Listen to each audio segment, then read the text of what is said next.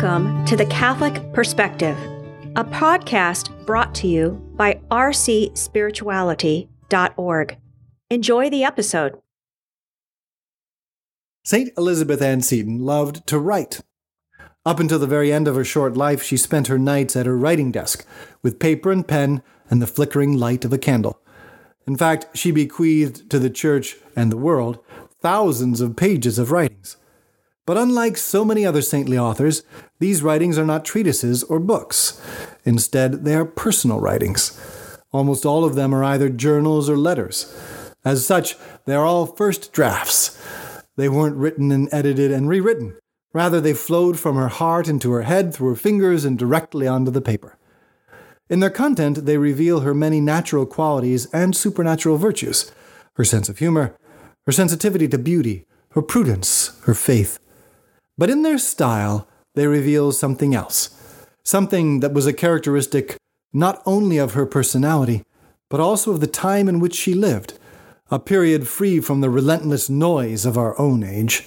She lived and died before radio, TV, movies, and internet. She lived before the 24-hour news cycle, before texting and smartphones and earbuds and social media.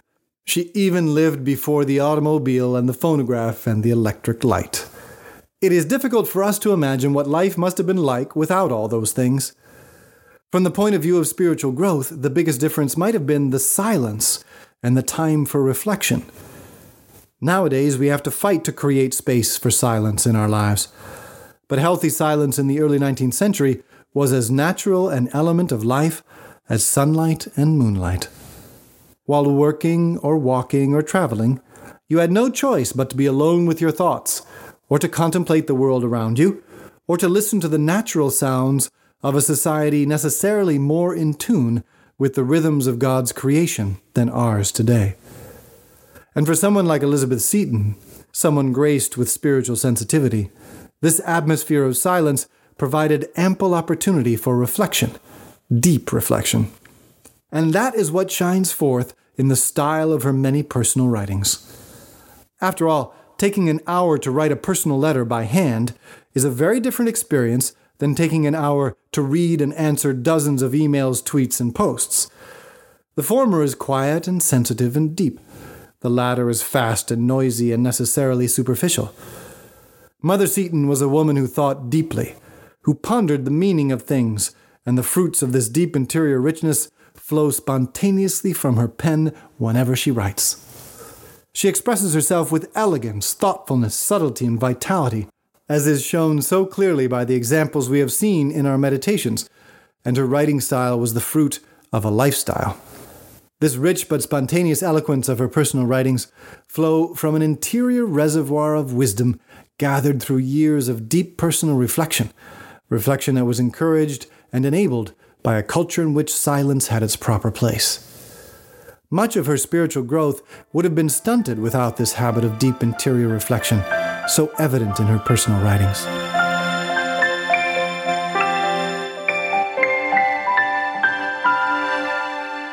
The benefits of a daily examination of conscience.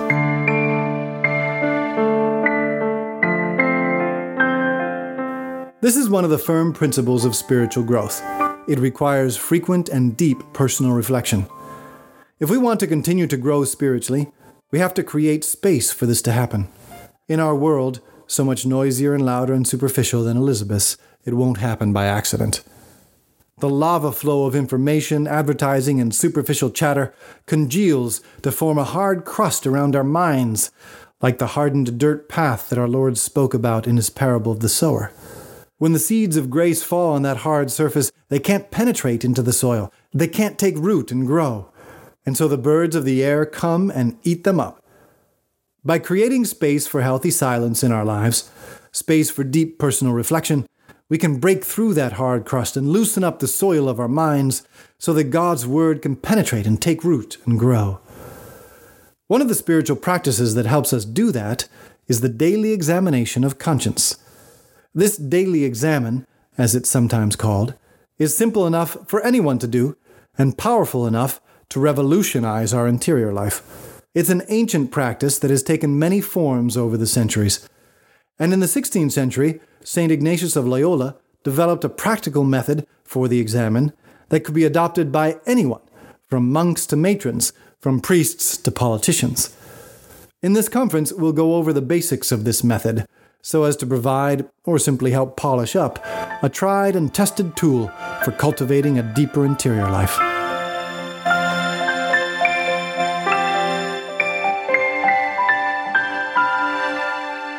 First step. Thank for blessings.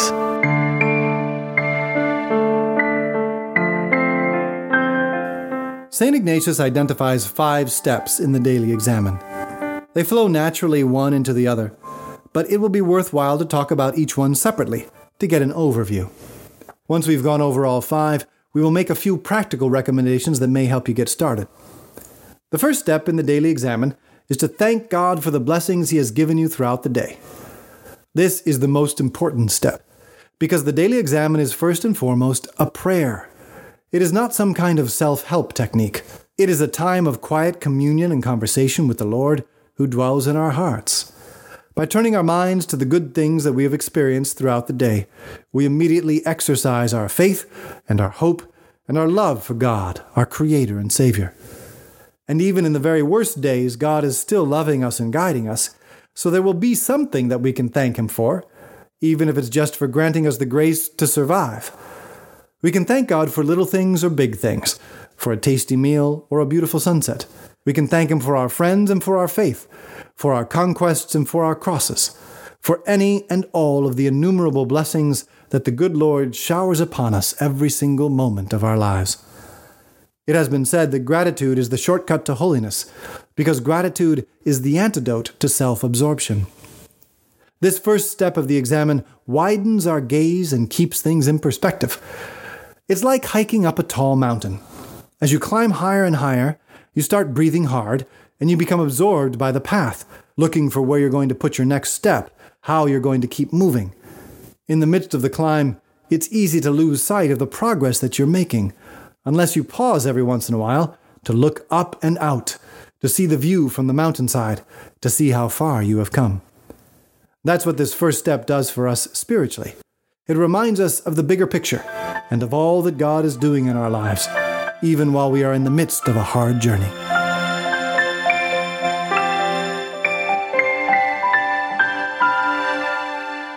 Second step. Ask for light.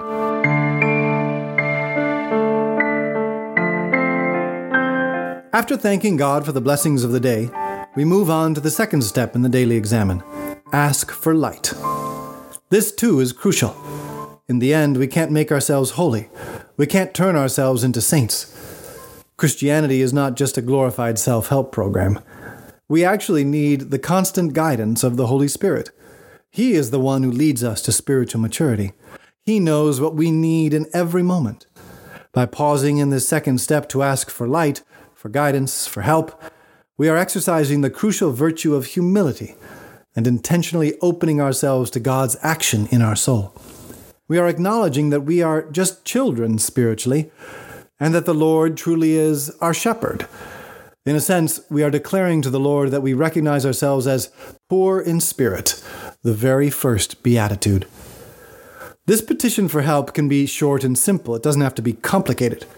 We can simply say, for example, "Lord, help me to see what you want me to see so that I can follow you more closely."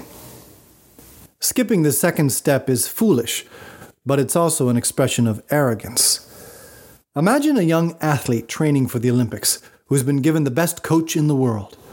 Now imagine that when he arrives for his training session, he decides that he can do it all by himself. So instead of checking in with the coach, he sets his own training schedule and agenda and activities. A fool, yes, but also an arrogant fool. Well, the Holy Spirit is our personal trainer, our coach, with a proven track record. All the saints in the history of the Church, the spiritual gold medalists. He is ready and willing to help, but He won't force Himself on us. That's why the second step in the daily examen is always to ask for light, for help, for guidance, as we look to grow in our spiritual life.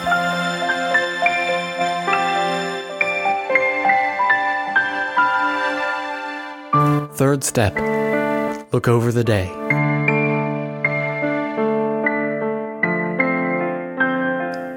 The third step in the daily examen is simply to look over the day.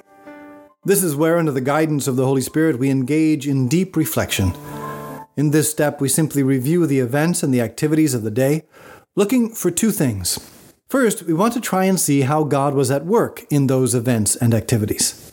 What was God doing in my life today? What was He asking of me? What was He hoping for from me?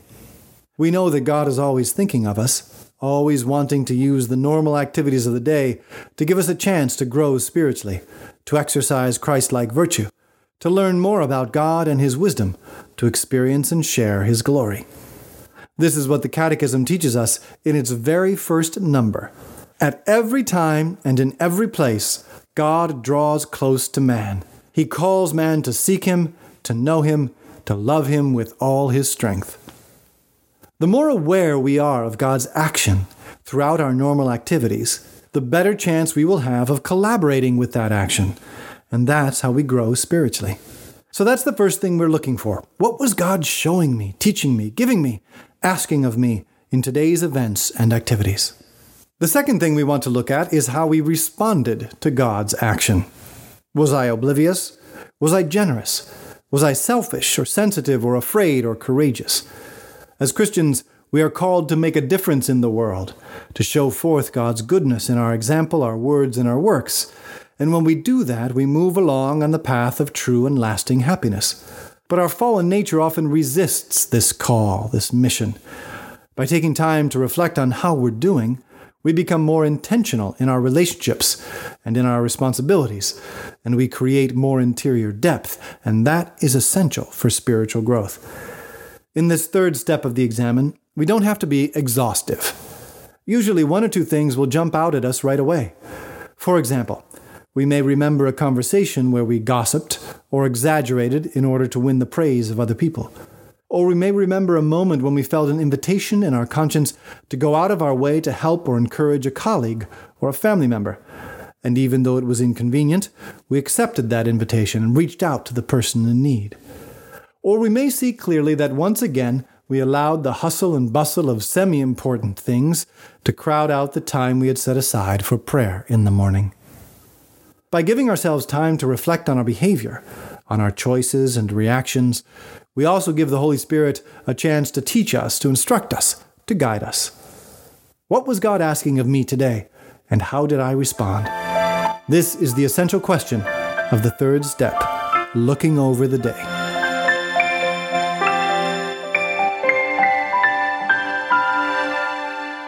Fourth step, ask for forgiveness.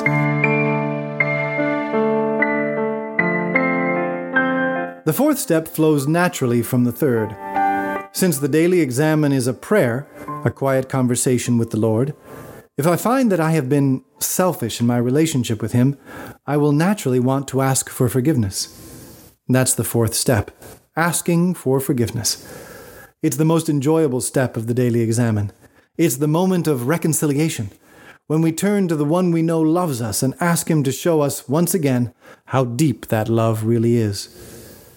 Our Lord once revealed to St. Margaret Mary that even if we had committed all the sins in the world, in comparison with His infinite mercy, they would be like a drop of water thrown into a blazing furnace. God's goodness and His love and His mercy are infinitely greater than our spasms of self-centeredness and greed and lust and vanity. This is why we should never be afraid to go to Him to ask for forgiveness. He will never fail to give it to us. But if we don't bring our misery to Him, it will just fester like a spiritual infection, distancing us from God and impeding our spiritual growth. In the early days of his pontificate, Pope Francis encouraged a crowd gathered in St. Peter's Square to keep this in mind. He said, "God never gets tired of forgiving, but at times we get tired of asking for forgiveness. Let us never get tired of it. Let us never get tired of it. He is the loving Father who always pardons, who has that heart of mercy for us all." This is the fourth step, to ask for forgiveness, to look up into the smiling face of our Lord and to say, "Lord, do you see how much I still need your grace? Please have mercy on me."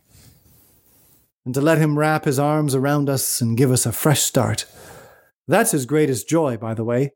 to put to use all the graces he won for us by dying on the cross, to give us a fresh start.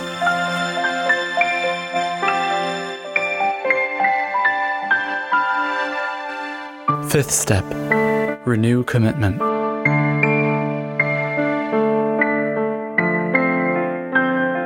Finally, at the end of the daily examen, we take the fifth step. We renew our commitment to Christ and His kingdom. This too can be done simply, maybe just with the sign of the cross, or by praying the Our Father, or simply by giving Him a warm smile. Sometimes, though, this renewal of our friendship with God will take a more concrete form. We may be moved, for example, to make a specific commitment to do something that He has put on our hearts, like apologizing to someone we've offended, or reaching out to someone in need, or giving some more time to prayer the next day. Whether general or specific, this fifth step is the best way to conclude our daily examen because it gives us faith-filled closure. It keeps us from getting stuck in the past, in our weaknesses, in our failures. It is the renewal of our love for God that flows from having experienced anew, through the Examen Prayer, God's love for us. That's why the best motto for our daily examen is St. Paul's famous phrase, "The love of Christ impels us."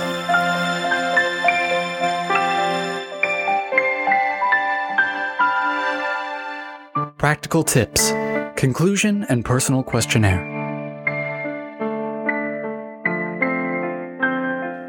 Those are the 5 steps of the daily examination of conscience. TALAR. TALAR. Thank God for His blessings. Ask for light. Look over the day. Ask for forgiveness. Renew our commitment to Christ and His kingdom. Those are the basic elements, but since it's a prayer, we need to be flexible and docile to however the Holy Spirit wants to arrange those elements.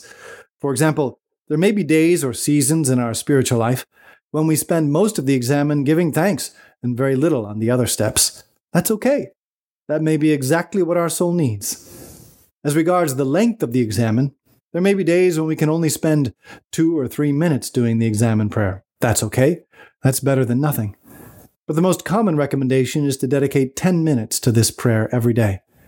That's how we form the habit of personal reflection. That's how we till the soil of our minds and resist the numbing effect of the relentless noise of our postmodern culture. If you are just starting to use this prayer, you may find it useful to do it in writing. Get a nice prayer journal and use it to write down your thoughts for each step. The act of writing can help you stay focused and avoid distractions. It's also helpful to do this prayer in a quiet place, when possible, like a chapel or a prayer corner, although I have known people who do it on the train ride home from work. Most spiritual writers advise doing the daily examen at the end of the day, before going to bed. But sometimes that's a difficult moment, whether because of tiredness or family matters. A good alternative time can be in the evening before dinner. But it can also be done in the morning, looking over the day before and renewing your commitment for the coming day. All these specifics can change, and we can experiment with them to find what works best in our personal situation. The important thing is simply to do it, to make this tried and true prayer into part of our daily spiritual exercises, to give ourselves and the Holy Spirit a little bit of silence, a little bit of deep reflection, which God's grace will be able to transform into a lot of interior depth, just as it did with Mother Seton. You have been listening to The Catholic Perspective, a resource from rcspirituality.org. Please visit our website and check out more great resources to help you pray, learn, grow, and go. Please join our team of digital missionaries by subscribing at rcspirituality.org.